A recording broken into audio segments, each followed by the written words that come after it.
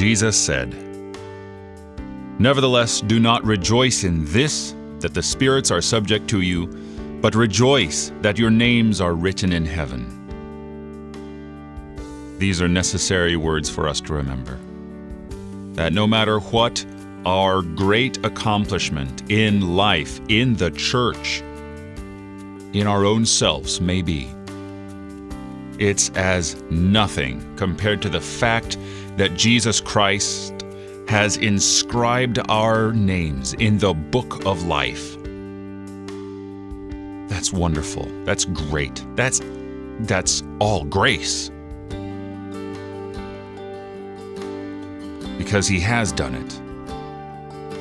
He has written us in the palms of His hands. When He was stretched arm to arm and pierced for our iniquities, His very hands bear the scars of His love to this very day. And He has inscribed you on the palm of His hands. He is the book of life. You are written in Him. Thanks be to God.